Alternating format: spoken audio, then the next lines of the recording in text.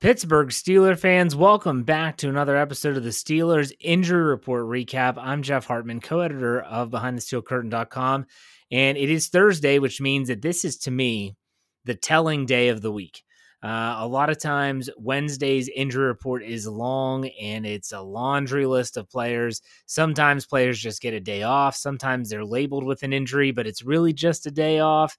It's crazy how the NFL seems to work and manipulate these injury reports, but nonetheless, Thursday is the day, in my opinion, where you can really tell where a player is trending.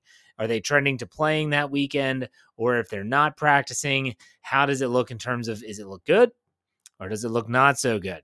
So let's dive into this injury report leading up to week six, the game against the Cleveland Browns. We'll start with the Pittsburgh Steelers injury report, a recap of yesterday. Ben Roethlisberger and Stephon Tuitt did not practice. They were not injury-related. Therefore, they were just given a day off. Wide receiver Diontae Johnson with a back injury did not participate. Neither did Juju Smith-Schuster with a knee. Marquise Pouncey with a foot did not participate. Neither did David DeCastro with an abdominal injury. Eric Ebron was a new name that hit the list with a hand injury, did not participate. And TJ Watt's shoulder forced him to be limited. Now, there was good news yesterday, and that was Marcus Allen with his foot. His plantar fasciitis was a full participant, and so was Derek Watt. Again, Wednesday's list you have to take with a grain of salt because Thursday's when you really tell what's going on. So let's take a look at Thursday's report, October 15th. Ben Roethlisberger was back as expected. So was Stephon Tuitt. So now we get into the players that did miss some type of action yesterday, and that would be Diontae Johnson with his back. He was only back in a limited capacity, not a full participant. We'll see. Have to see on Friday, but him getting back on the field is a good sign. Juju Smith-Schuster with his knee was a full participant. He should be good to go. Marquise Pouncey, great news here. Foot injury, no one really knew much about it. Happened late in the fourth quarter in week 5 against the Philadelphia Eagles. He walked off the field. He was a full participant. That is great news. Eric Ebron, also great news with his hand. He was back to a full participant, and so was TJ Watt with his shoulder. All good news except David DeCastro, his abdominal injury, did not participate. He was the only player on the Pittsburgh Steelers injury report that did not participate. That was bad news, and it does not look good for DeCastro. I said it yesterday on Wednesday's report. I'll say it again. On Tuesday, Mike Tomlin did not sound optimistic for DeCastro being able to play this Sunday against that Cleveland Browns front. Marcus Allen and Derek Watt, they continue their rehabilitation back from their foot and hamstring injuries, and they were both full participants. So barring a setback between Allen or Watt, it looks like they will have them both back in the lineup at their respective positions on Sunday at Heinz Field. So all in all, pretty good news for the Steelers. Only DeCastro is the only player out. The names you're going to have to watch, in my opinion, are Diontae Johnson, and then obviously DeCastro. Barring that, the Steelers should have a pretty clean bill of health heading in to Sunday's game. Let's look at the Cleveland Browns side. Yesterday, I recorded without knowing the official injury report for the Browns, so let's run through that. The players that did not participate yesterday for Cleveland: Ronnie Harrison with a concussion, Carl Joseph with a hamstring, Jarvis Landry with hips and ribs, and Jacob Phillips with a knee, Wyatt Teller with a calf. Now, there were a lot of players that were limited. We'll read off those. Olivier Vernon with a groin, J.C. Treader with a knee, Sheldon Richardson, elbow, was limited. Larry, I can't say that, is it not? Ogunjobi, abdomen, was limited. Baker Mayfield with a chest. They're calling it a chest injury. I was told it was ribs and maybe even a shoulder. They're calling it a chest. He was limited. Kareem Hunt with a thigh was limited. And defensive tackle Jordan Elliott with an ankle. He was a full participant, and Tay Davis was limited. It's a long list. But again, just like with Cleveland, or just like with Pittsburgh, I say the same thing. Wednesday's reports you have to take with a grain of salt. Sadly for the Browns, their list got longer on Thursday, not shorter. So listen up to who missed practice for Cleveland on Thursday. Wide receiver Odell Beckham was sent home because of an illness, did not participate. Look, they're not taking this stuff lightly. If someone comes in with any type of symptoms of anything, they're going to send him home. And because of that, he didn't practice. Who knows if he'll be back in the facility on Friday. That's something to keep an eye on. He's a number one receiver for them. Another player, Ronnie Harrison, did not participate with his concussion. That safety, if he doesn't get back on the practice field soon, I doubt he's going to be playing on Sunday. Cornerback Kevin Johnson missed, but he was not injury related. Carl Joseph did not practice again with a hamstring. Again, not looking good. Jarvis Landry, hips and ribs.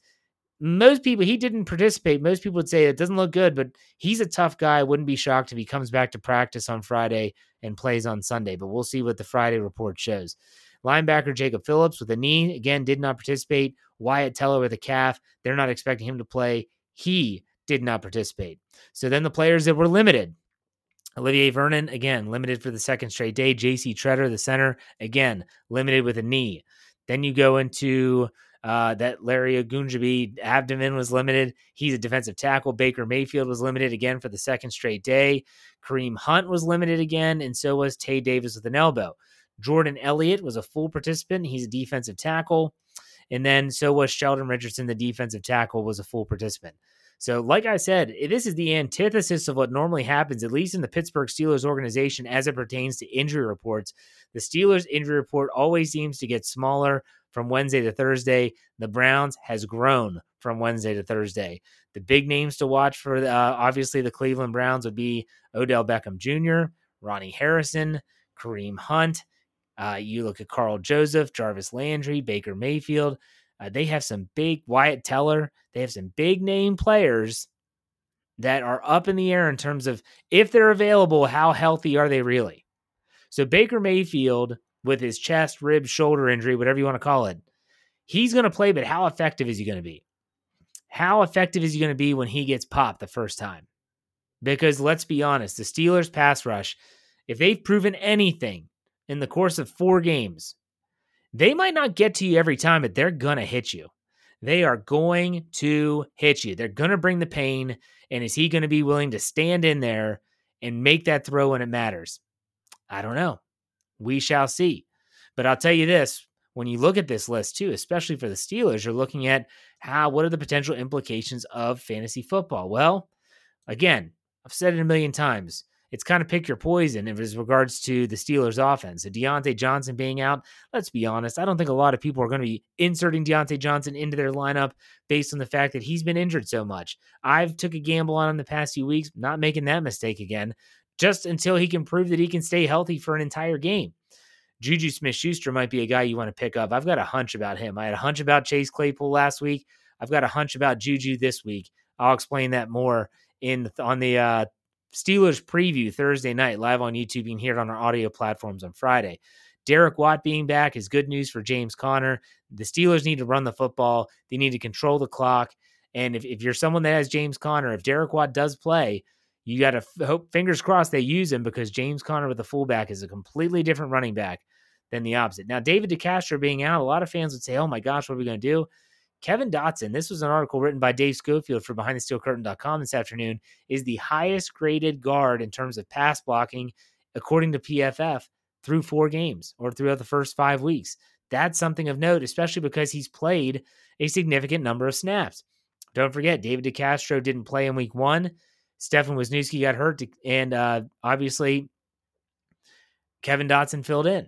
Kevin Dotson started the whole next game against Denver, and then David DeCastro came back, but he'll be ready to step back in. So I don't think David DeCastro being out is going to be a huge deal. Eric Ebron, got a little hunch about him too.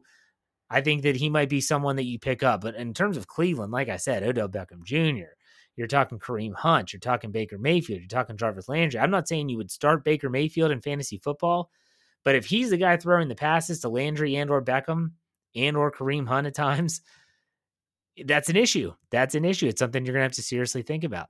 So Friday is going to be a very telling day for both teams, especially the Cleveland Browns. So wherever you are, make sure that you follow us on our podcast platform. Google Play, Spotify, iTunes, Stitcher, Anchor, Pandora, whatever new podcast platforms out there, follow us. That way you don't miss anything, like my Let's Ride podcast every Monday, Wednesday, Friday morning, the Live Mic on Tuesday, the Steelers Stat Geek on Thursday, and all of our PM rundown. And then our weekend shows like Steelers Brunch with Tony and the Touchdown Under crew from Australia. And then, of course, the pregame show and our postgame shows, which are widely popular. Don't miss a thing by following us on all those platforms. And also, BehindTheSteelCurtain.com should be your one-stop shop for all things Steelers. We have film breakdowns, prediction pieces, analysis, commentary, breaking news, everything that you would need right there. I'm Jeff Hartman, co-editor of BehindTheSteelCurtain.com. In the meantime, stay safe, be kind, and God bless. Go Steelers.